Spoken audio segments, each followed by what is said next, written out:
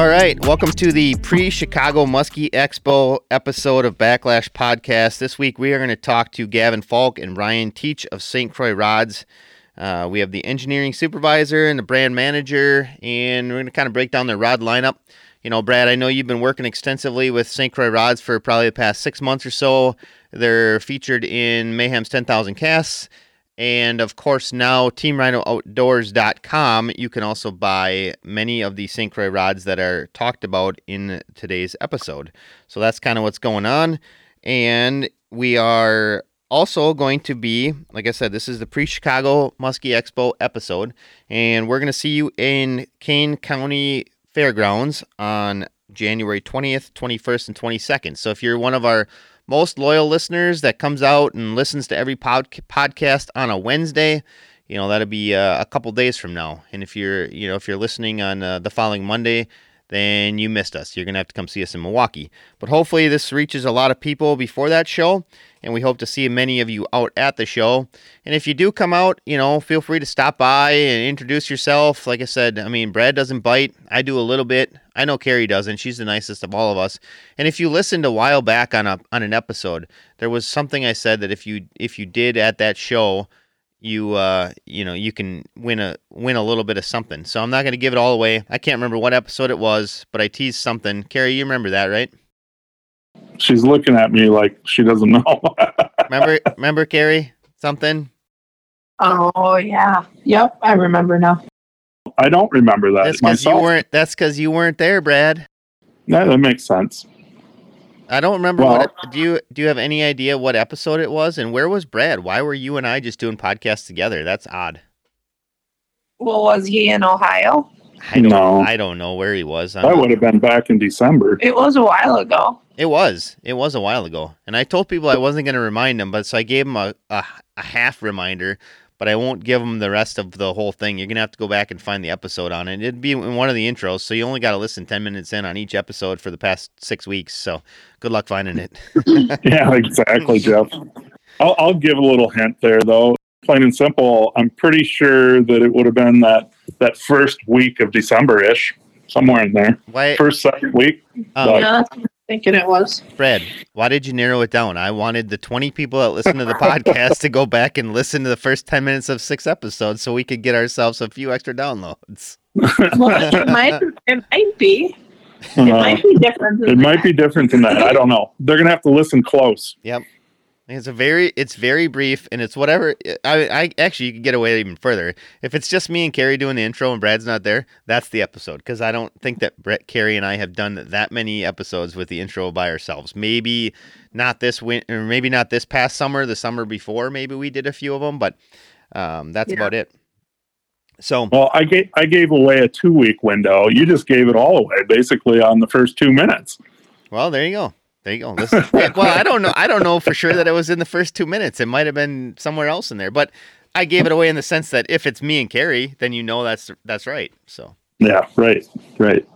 Well, we're kind of doing something as a giveaway as well, Jeff. And I know Carrie's had it out there on social media, but literally, if somebody wears a Muskie Mayhem tackle hat of their choice, I don't care which one it is, and they stop by the booth, they can enter for a prize package that we will do a drawing the week after the show, ship them out, kind of a neat little package if they want to participate. So all you got to really do is wear your favorite Muskie Mayhem tackle hat or purchase one in our booth, and guess what?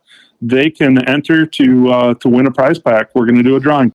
I think they should get 2 entries if they actually show up with a Backlash Podcast hoodie, because there's about 12 of them out there. I have 2. What's that, Carrie? I have 2. You have 2 of them? Well, then there's like 10 people potentially, and I have 1, so maybe there's 9 people.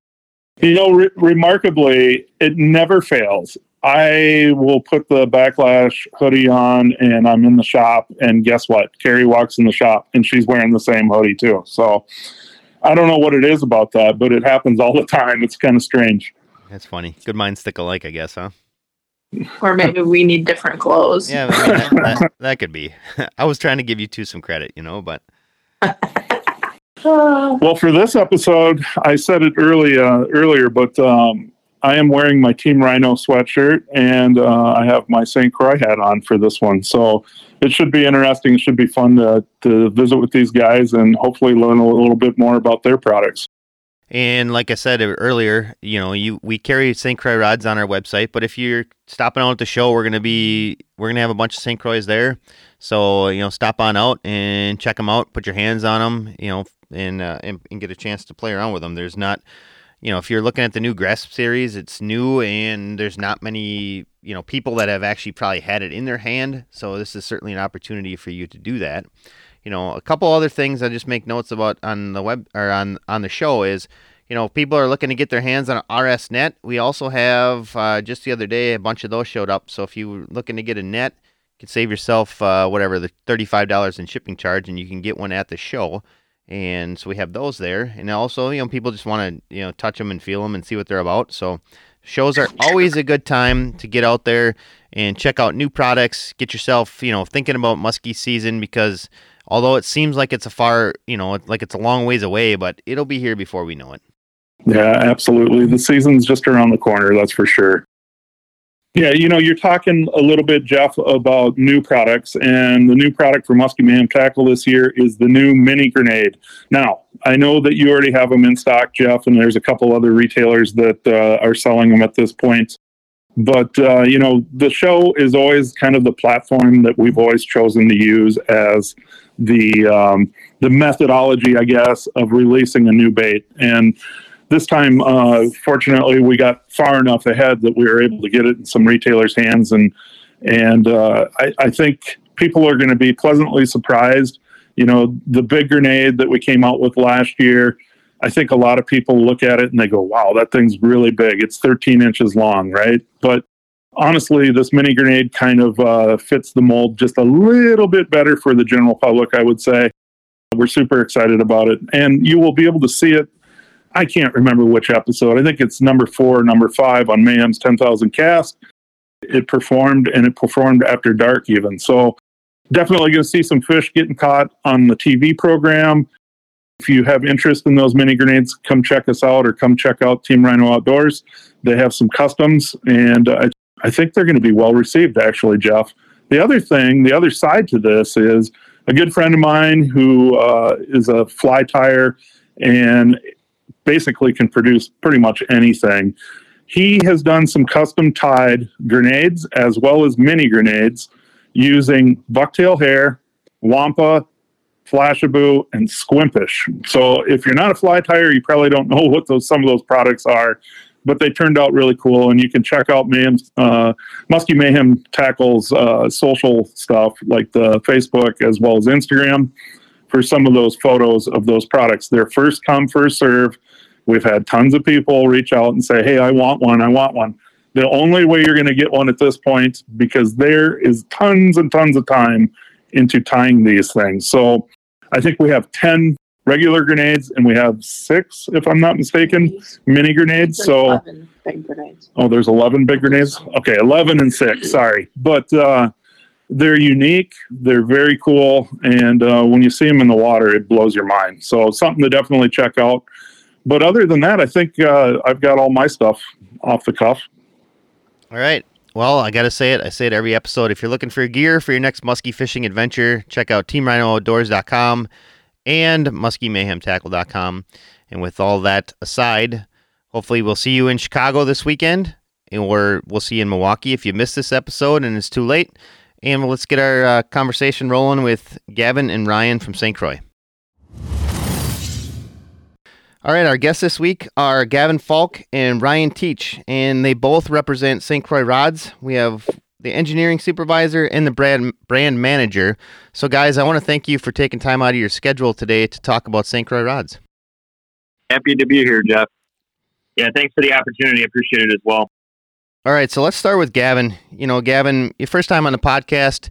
Let's kind of get the background. What are your job duties, I guess, at St. Croix? Maybe how did you end up even at St. Croix? How long you've been there, and kind of lay out your history a little bit. Because, I mean, I don't know. I'm assuming when you were a young kid, your dream wasn't necessarily to work at St. Croix Rods. I mean, maybe it was, and if it is, that's cool. But usually, our paths in life take us a little different spot. I didn't think that I was going to do this when I was younger.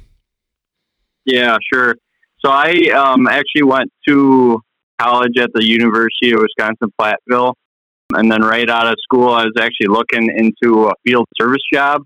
I actually had that all lined up. And then my dad actually reached out to me about a job opportunity for an engineering position at St. Croix. And I thought, that's pretty interesting. So I was him and then hawing about it, and because I didn't really think I would be looked at just because I was freshly out of school and didn't have a lot of experience and whatnot. My dad actually pushed me, gave me some insights, and I applied, went through the interview process, and unfortunately for me, they offered me a position, and then from there I made the transition over to St. Croix. I've been at St. Croix about 6 years now. I actually started out doing more process improvement projects, working my way into the engineering side, learning more on the design side, how the rods are actually modeled and whatnot, and then also picking away at learning all the little intricate details for each process, learning all the ins and outs on that side.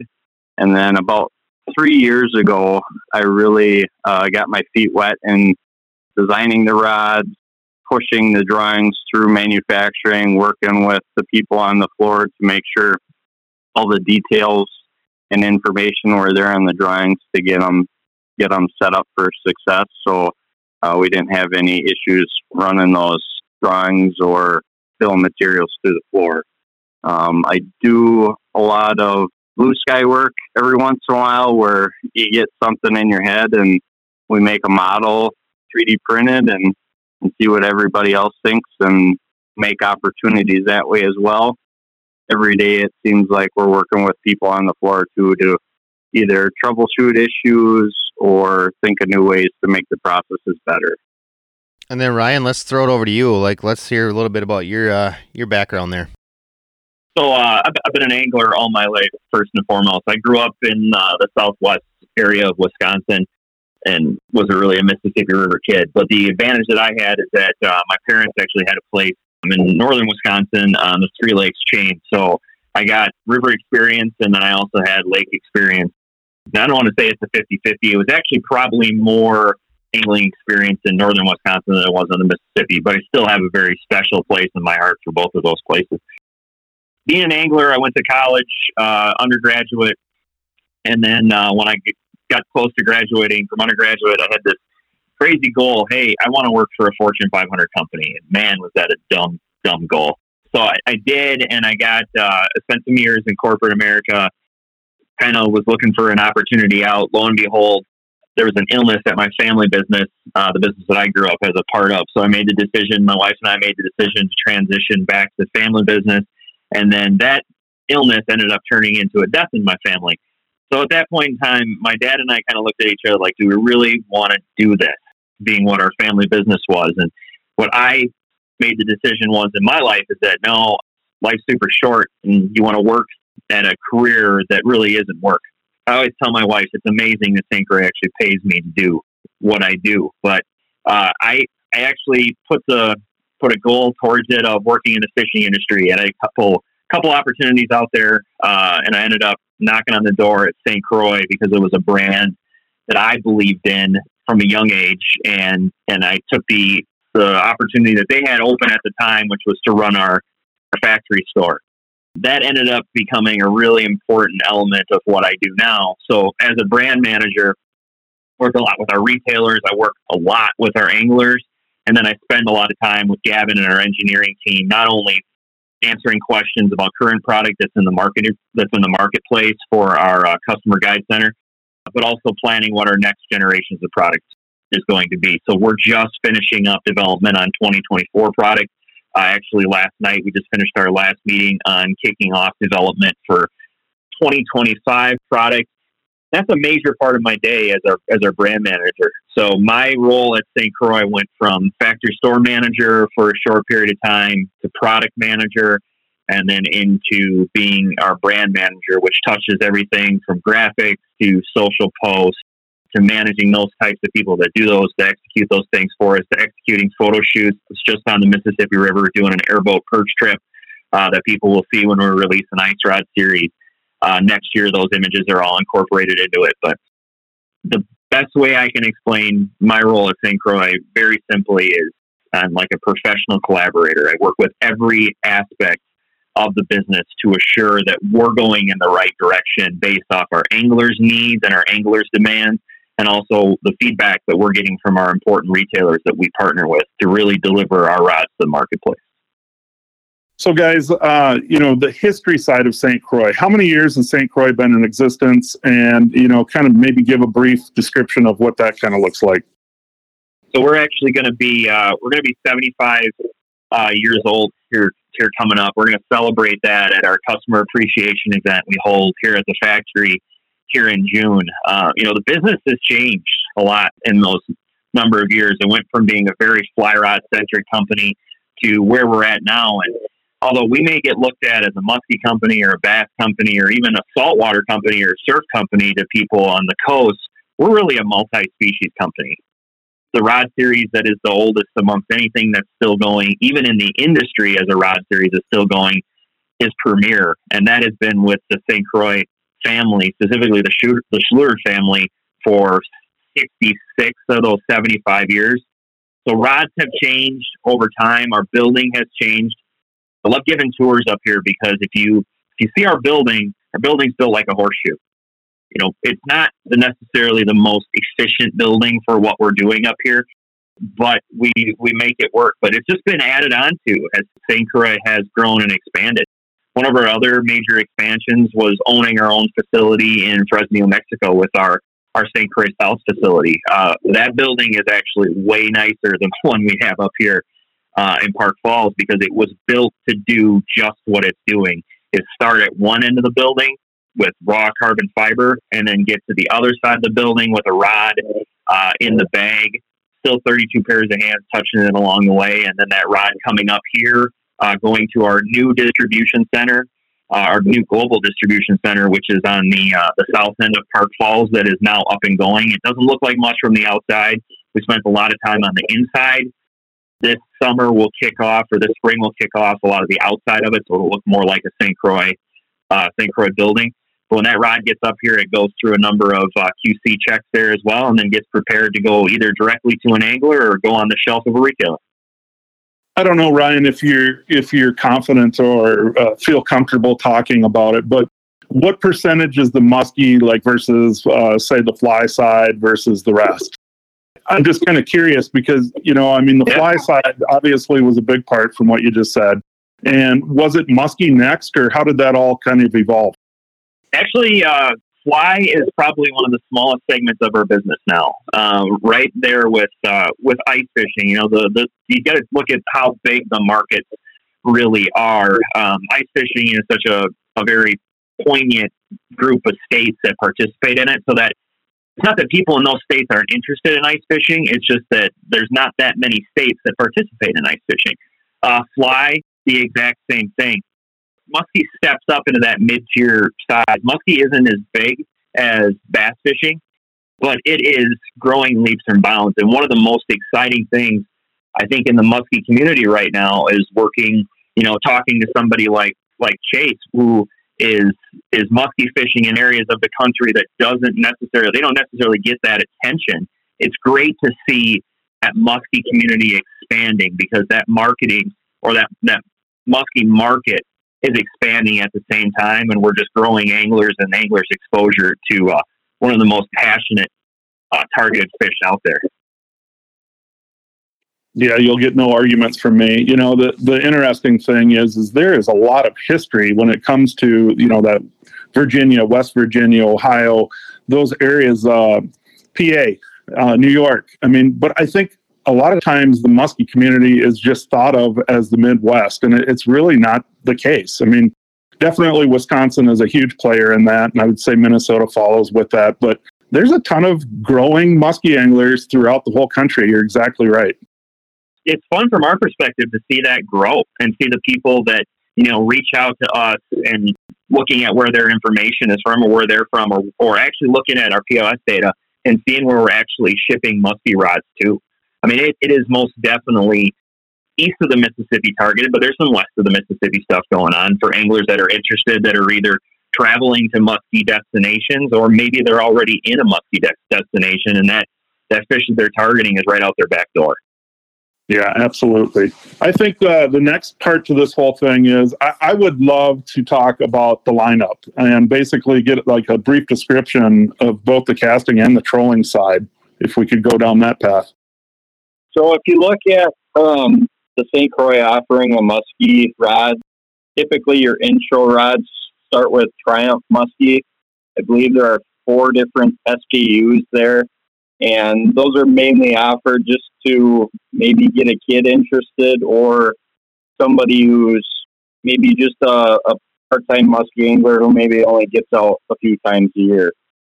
And when you also look at the tiers to the rod series, it'll step up based on componentry usage as well as the actual carbon fiber pre-preg materials we use. So as you go up in price point, the materials will increase or become higher quality components as well.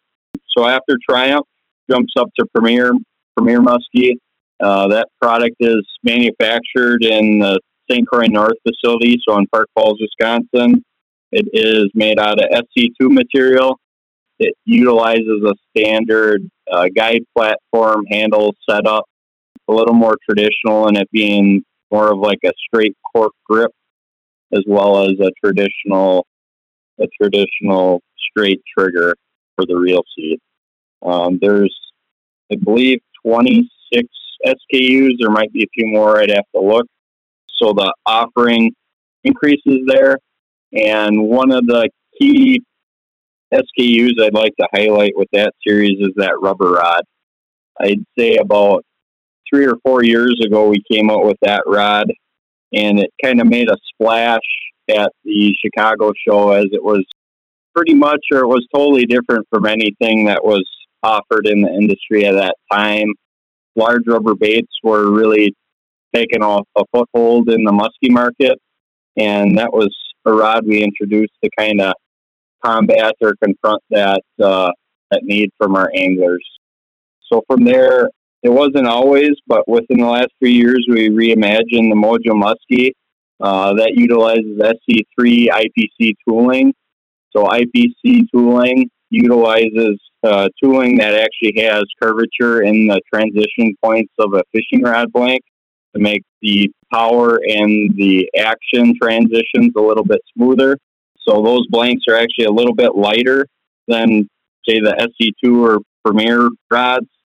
They utilize wind grips, which is quite a bit different offering from anything else in our series. And then we also offer some telescopic models to combat shipping costs and to get those longer rod lengths some of our anglers need. For the newest reimaginated series, Legend Tournament Muskie utilizes SC4 material. It's actually SC4 Plus. So we use a higher mod material with that SC4 to make the blanks lighter, feel a little more crisp because of that high mod material. And then we also upgraded the handles to meet the needs of our anglers with modified split grip handles or full grip handles, depending on the technique that's being used per rod. We added the St. Croix design grass seat, which is a pistol style trigger instead of a traditional palming or straight trigger. And then it has upgraded guides, the Fuji Tangle Free Alkanite guides. This series also offers the 5 telescopic models as well, like I said, to combat those shipping charges and then offer our anglers those longer rods. And then the highest end or the highest technology packed series for St. Croix is the Legend Elite Muskie that utilizes our SC5 material with ART. And then we also have the traditional cork handles, a palming style trigger. And then what's different about these guys compared to, say, like Legend Tournament, they're titanium frames, so a little bit lighter.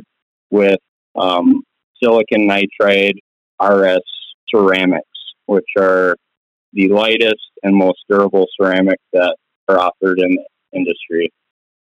Did you see any issues in the last couple of years, guys, with getting components? Have that ever presented an issue for St. Croix? Brad, we made a pretty aggressive move, and credit to our leader of our group in here, our CEO, Scott Forrestal. We actually were able to see that we were going to have some componentry challenges going into COVID, and we bought really aggressively. Number one, when you need to be able to do that, or to be able to do that, you need to be able to have the cash available to make it happen, and then also the space available to put your componentry in. So we made a pretty aggressive move going into COVID, bought componentry really hard, and then we thought we were going to be good with componentry, but then our brand grew, retailer demand grew, everybody went fishing. I live on a lake, and it seemed like everybody went fishing during COVID and nobody went home, like from the start of COVID to the end, which I know frustrated a lot of anglers with boat ramp parking and fishing pressure. But I tell you what, it was great for the fishing industry just in general, as well as our retailers. So we rode the wave as long as we could with what componentry we had, and then our operations team went to work on getting more componentry in here. One of the major advantages that we had is that as long as we could keep getting carbon fiber, blanks weren't going to restrict us, because we make our own blanks in either our Fresno, Mexico facility or in our Park Falls facility. You can come here with a tour, watch the blanks actually being rolled right in front of you. So we weren't going to be limited by blanks. The biggest challenge in the end ended up being guides. So specifically, guides on that higher end series with Legend Elite, the titanium frame guides were more difficult to come by as we got towards the end in regards to service, or regards to just creating absolutely new product. One of the things we did not do during the COVID time is that we relied heavily on our 3D printing capabilities here internally to be able to continue new product development, where I share the frustrations to some degree that other rod companies have shared with us, that they had to halt some product development during that time. We were able to really keep going for the most part, as long as we had good planning in place and everybody in regards to operations and purchasing and everybody was on the same page. We could keep going as good as we could. Don't get me wrong, we did have supply constraints, but we worked through them the best we could. And being that you are here in the U.S., which is incredible. I mean, in today's world, I don't see that many rod manufacturers made in the U.S., but maybe I don't know. Maybe there is some other ones out there, and I'm sure there is. You can kind of control your own destiny at that point. Yeah, at the end of the day, if we all just keep our nose to the grindstone, and all rod manufacturers keep focused on building the best product they can for the angler, specifically with musky growing and the number of people, 9+ million anglers, more anglers that got involved in fishing during the COVID period where they couldn't, play sports or, do something else. We've got enough anglers out there to service, and we've got enough inspiration to challenge ourselves and each other to build good products. Yeah, absolutely. And I would encourage anybody listening right now that they need to go do that tour. I was out there last summer. It's incredible. You will definitely enjoy that whole process and actually get to learn a little bit more about rods. One of the things that I know Gavin just brought this up. He talked about telescopic and kind of some of the reasons why. And that's all due to shipping, obviously. But that's one difference that I've seen in the last year. And then let's talk more in depth about the grasp. Yeah, absolutely. So one of the challenges with musky fishing that I know we've always experienced is fatigue. A lot of times you're fishing those 10 to 16-hour days, and if you're traveling to a destination place, you want to be able to fish those 2, 3, 4, 5 days in a row without feeling like you were hit by a bus. The challenge there was to develop a reel teeth that took a lot of fatigue off your wrist and forearm. We went through quite a few iterations, and then we eventually looked at the firearms industry, because that's obviously been out in the world for a long time, utilizing that pistol handle shape to really come up with geometries that allowed our anglers to have full control over the rod, as well as providing them enough leverage for setting the hook and keeping control of the fish while they're fighting them. That was the main goal. Like I said, I bet I printed maybe at most 50 parts. I mean, it took quite a while to get those intricate geometries done, going back and forth, making minor changes, which just leveraging 3D printing obviously helped allow us to do that. We weren't making those purchases every time a change was made. We weren't modifying a tool, which was nice.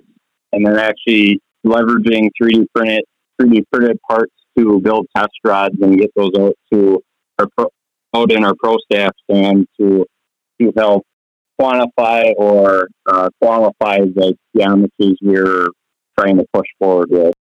Well, I had the opportunity to do some of that testing, Gavin, and I'll tell you right now, Chase and I just discussed it last week in the podcast. I don't know how we ended up there, but Chase was on last week, and we were discussing kind of what we were able to do last year with those rods. And the graphs, I would say it's so amazing to me how many people would get in the boat, whether you're guiding or you're filming or doing whatever we're doing. And the first thing they say, I don't know if I'm going to like that.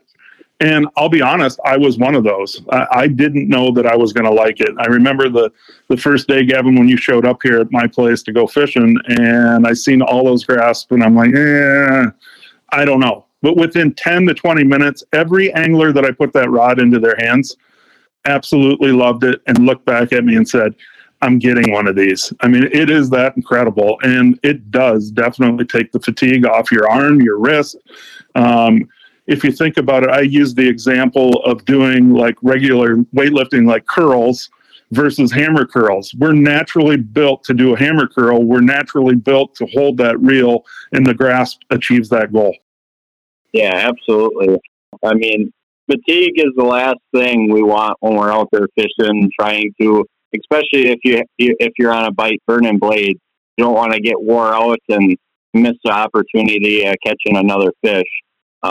What that reel seat allows you to do is fish that how you want to fish to be successful.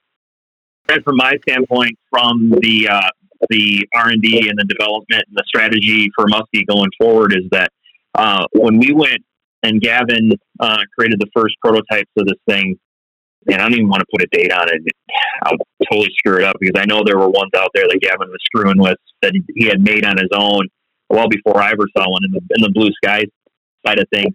Just failure in the grass was not an option.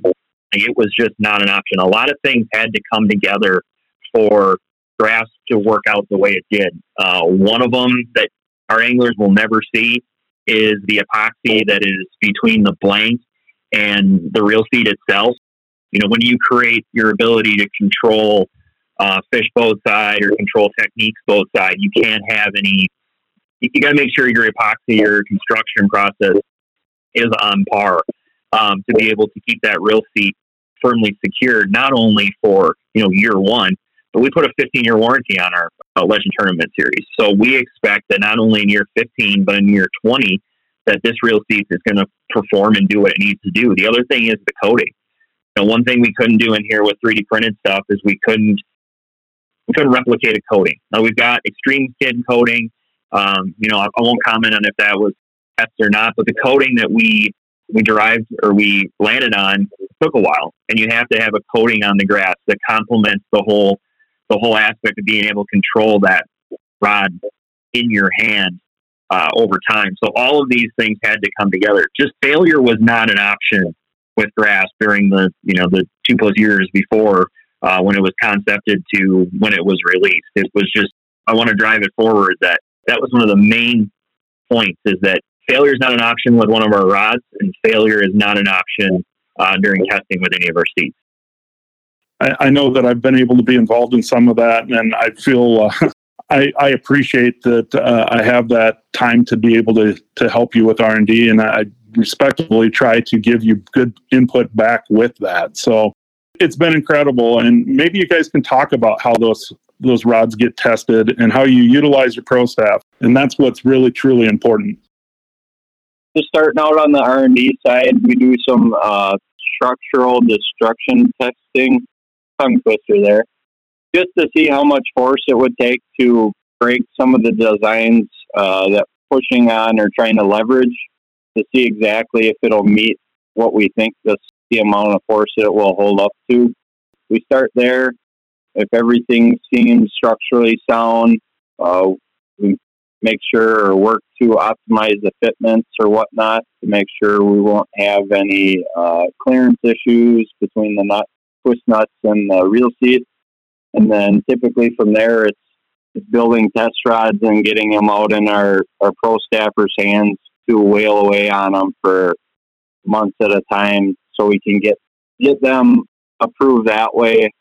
Basically, real life situations to qualify them before we start pushing them through production.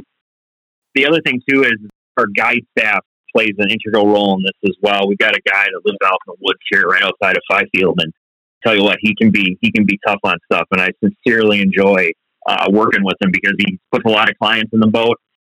With the amount that he fishes, the amount that Gavin fishes, and the amount of people like you, Brad, that really put time in on the water. So the biggest nightmare we could ever have is for have a staffer that would take a rod out and then use it and say, "Oh, this is the greatest thing ever." It's not the type of people you're looking to work with, because it takes time on the water with these things to find out, okay, are we going to develop a blister here? Is the reel seat going to come loose? What's going to happen when I drop it on the floor of the boat 5-6 times? There's things that happen that we as anglers just deal with, that the rods need to be able to deal with. So the best criticism we get back comes during that R&D phase.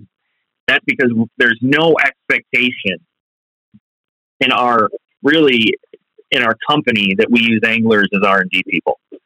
We have the ability to test rods early, test blanks early, because we can go back and build a blank literally overnight and be able to get it on the water really quick. So we don't have to wait for a shipment to get in or something like that to happen to be able to get test rods out there. We can test a lot more times. And when Gavin mentioned 50 versions of printing, you can't just print a reel seat and then judge it on a rod. It's got to be mounted up with a rod. It's got to be fished. There's got to be hours put into it to evaluate that product to make sure it's actually really ready to go to market.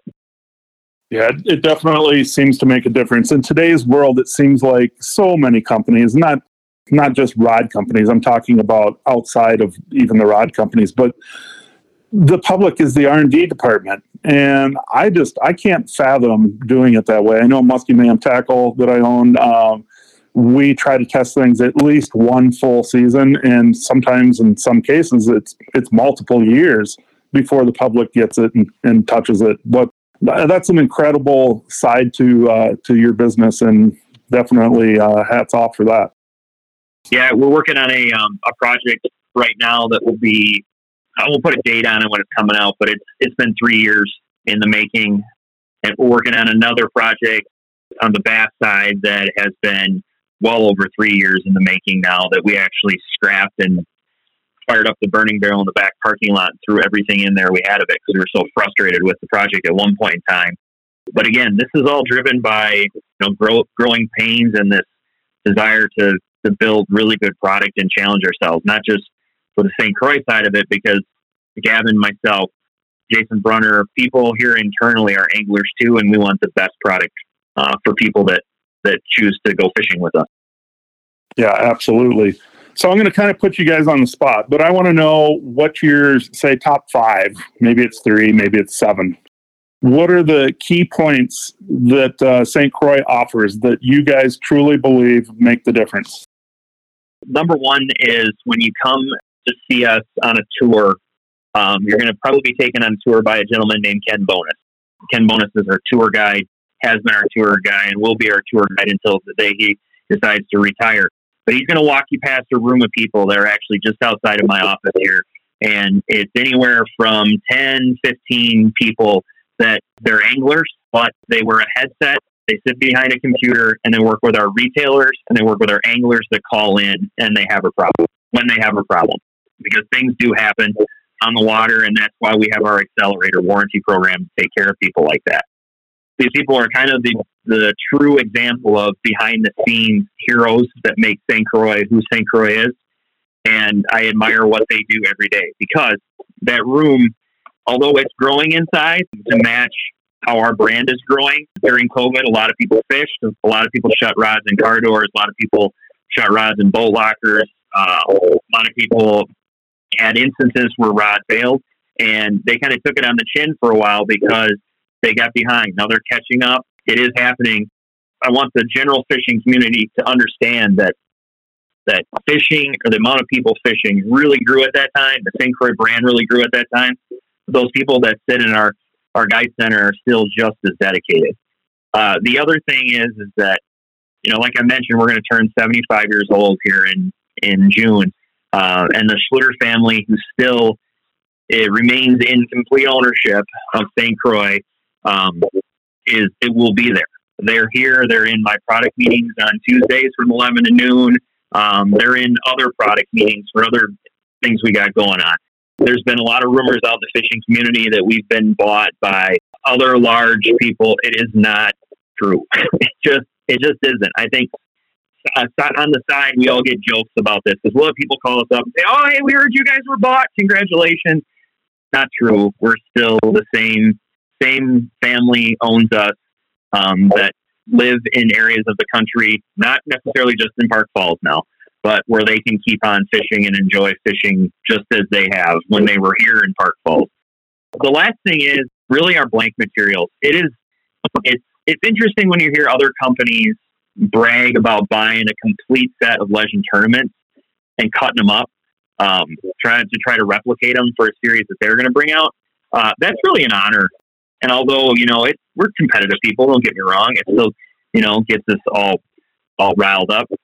Our materials are really something special, and it's taken a lot of time to develop those materials. Credit to our engineering team with Brunner leading that charge, and then Gavin as well, to develop SC2, SC3, SC4 Plus, SC5. But good luck replicating those, because it's not as simple as it looks. And SC4 Plus was one of the reasons that we were able to knock anywhere from 3/4 of an ounce to 1 3/4 ounces off of the complete Legend tournament line, be it bass, inshore, muskie, walleye, or pike, when we first brought those out. That doesn't come easy, and it doesn't come certainly by trying to copy somebody else's blank. Definitely huge, Ryan. I mean, it's remarkable what you guys have done, and it's funny, if somebody hasn't been to Park Falls, you look at Park Falls and you just go, wow, what's here? It's St. Croix. I mean, that's basically what it is there, correct? We're here. I mean, we do tours in our Mexico facility. I mean, we're here. I mean, we are what you see. There is nothing behind the curtains that we're trying to hide from anybody. I challenge everybody, come on up and see us. If you don't fish our rods, I just want people to have the appreciation for the true craftsmanship that happens to build a fishing rod that you have in your hands. From the guide winding that happens, to the rolling the carbon fiber over the mandrel, to handle assembly, to alignment, to paint, to making it all come together where we can wholeheartedly bring a product that we're proud of to either direct to an angler or directly to a retailer, where they can put it on a rod rack and be proud that they have a 9'6" long shining blue rod on a rack. Yeah, absolutely. It makes total sense. I would, like you said, I would encourage everybody to go up there and take that tour. I know it's mind-blowing, really. And to think that in that small community and what you guys are accomplishing, and it's huge. St. Croix is remarkable, that's for sure. Is it normal for you guys, you both talked about it in the very beginning, is it normal for somebody to start at St. Croix at kind of a lower level and work their way through? And I think there's kind of some key components to that as well, in the sense that you pretty much know the whole route to success based off of building each one of those rods. I mean, You said it, Ryan. I know Gavin said it. You worked your way up into those positions. Is that normal?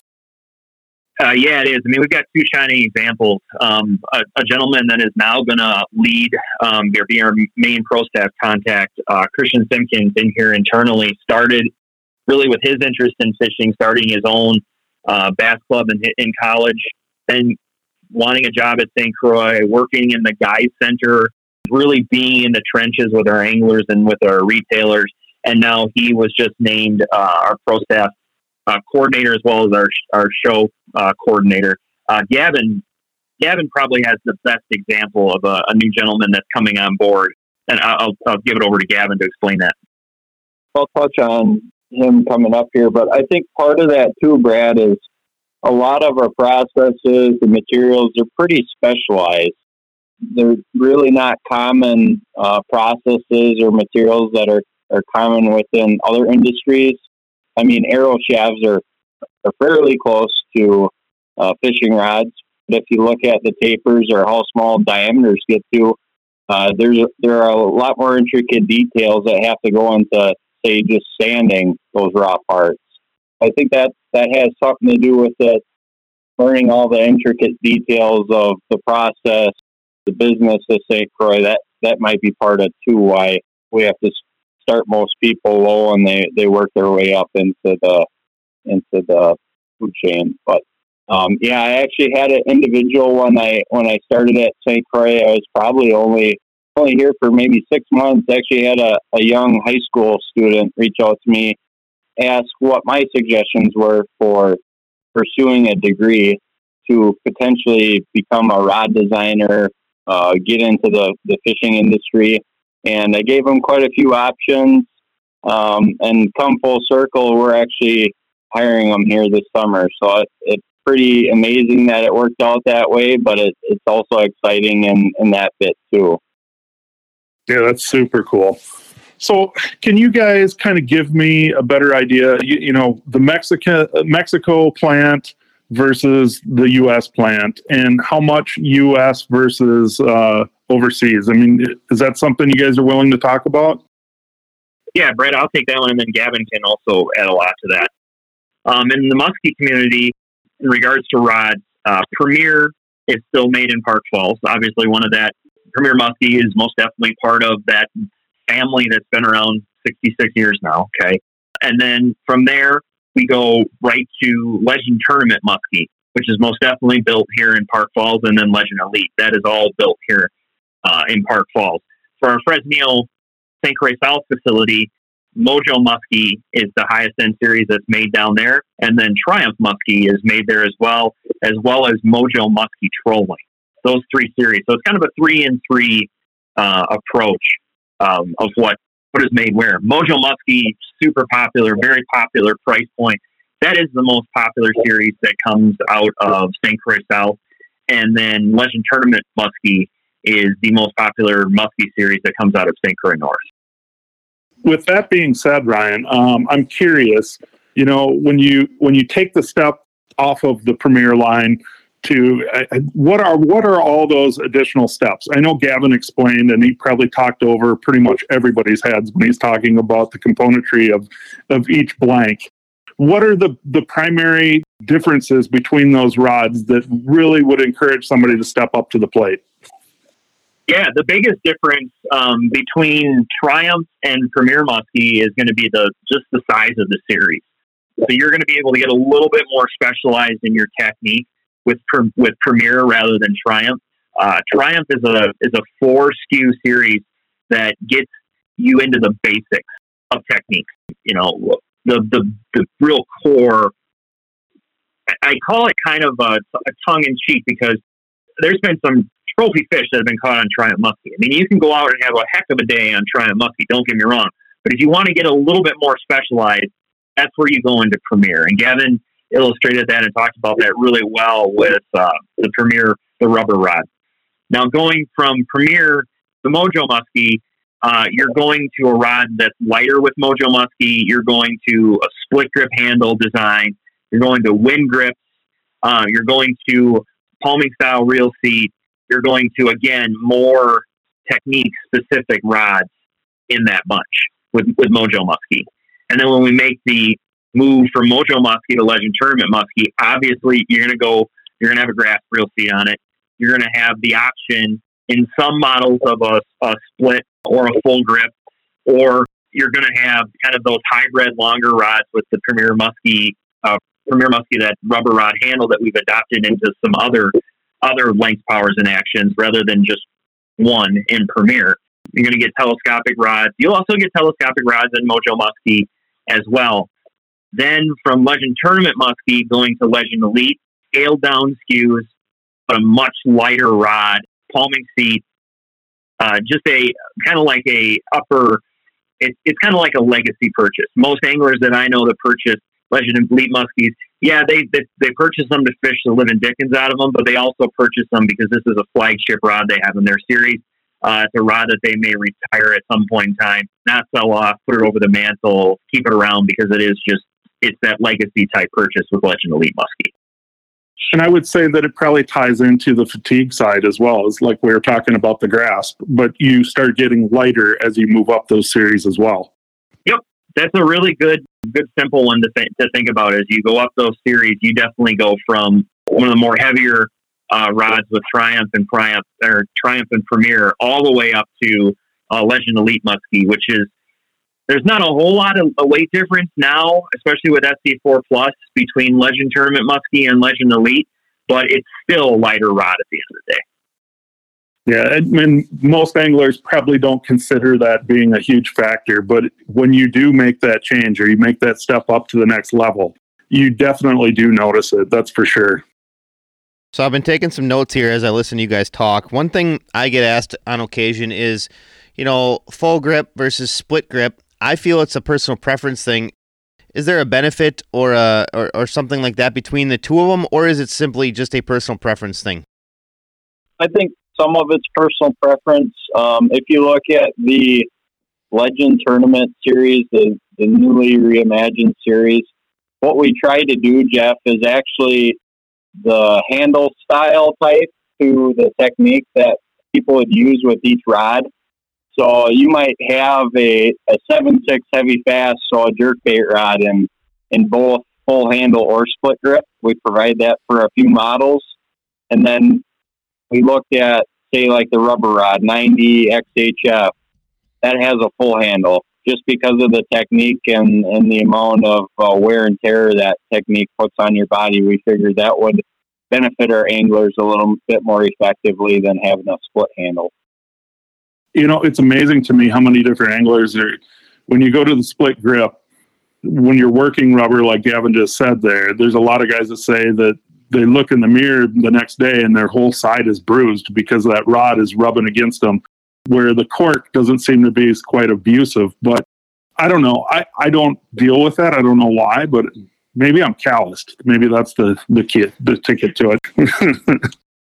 Well, I guess on the sales side of it, what do you guys see as far as that goes? Is there a preference from the angler based off of sales? Based off of sales, split grips do prevail in comparison to full corks. But with, say, comparing it to another segment of anglers, bass side, it's way more skewed split grip. Muskie anglers are a little more 50-50 or, 65-45. I mean, it's not near as a big of a split in comparison between splits and fulls.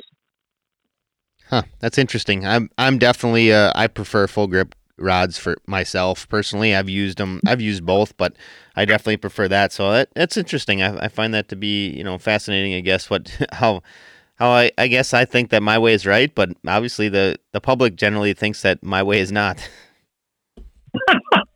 Hey, it's all right. The main thing is we want our anglers to be comfortable and enjoy fishing.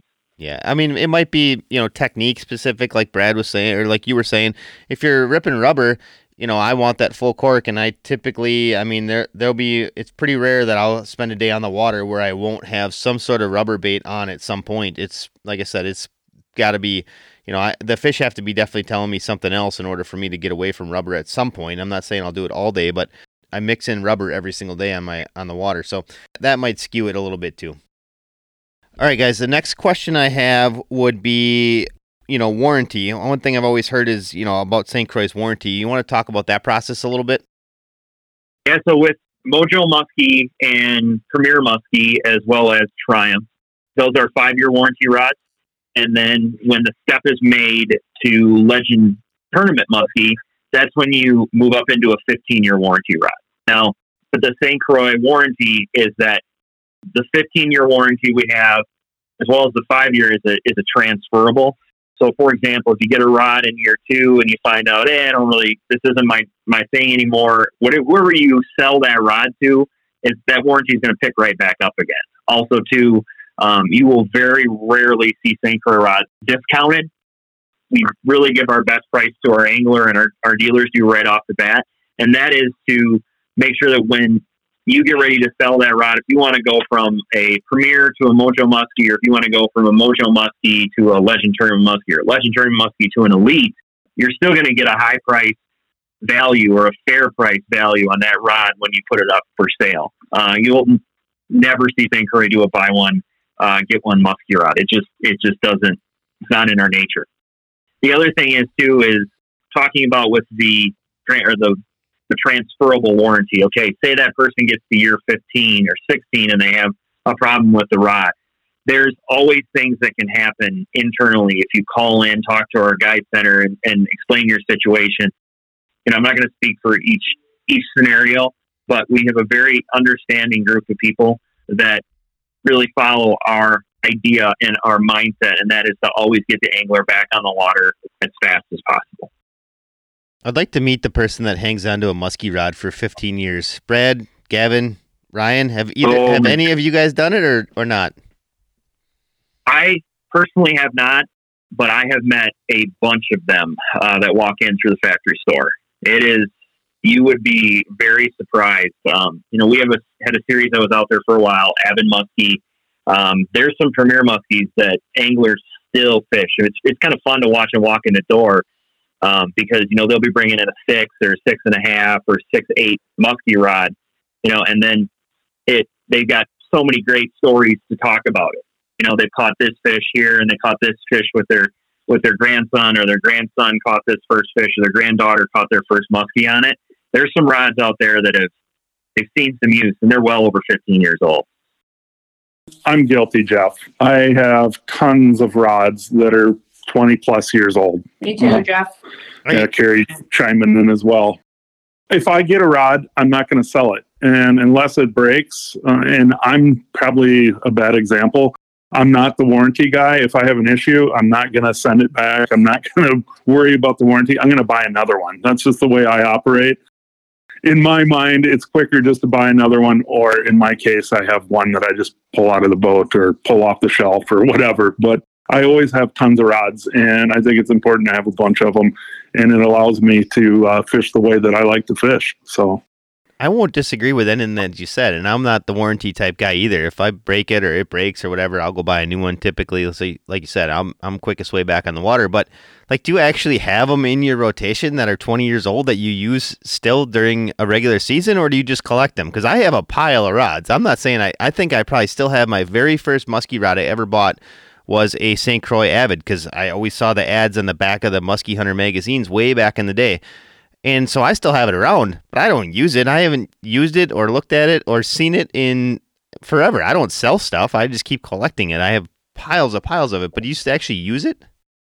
Yeah, I still have some rods in the mix that are probably 17 to 18 years old. So I don't know. It's amazing to me. I talk to different anglers, especially guides, and a lot of guides, they seem to destroy everything weekly. For whatever reason, I'm not one of those guys. And even with my clientele that I have in the boat, we don't seem to break stuff. I mean, don't get me wrong. Every once in a while, somebody will step on something like a rod and it'll break, right? But for the most part, I don't see those issues in my boat. Gavin, you have to have seen some dinosaurs with your proximity to the factory store, and then also for as long as you lived in the Greater Park Falls area. Yeah, I mean, definitely seems like there's a lot more people that just eventually upgrade and they keep those older rods around. There's definitely that older demographic that's still around that has the 15, 20-year-old rod, that say walleye rod, that they can't get rid of or they can't quit or stop fishing with. But I think for the most part, it seems like if there's something new and innovative, people start to cling more towards that, especially if it helps them become more successful on the water. All right, guys, if somebody's looking to get more information on St. Croix, check out the whole lineup, because not only do you guys offer, muskie rods, you offer a lot of other products as well. What's the best way for a consumer to find out more about St. Croix rods?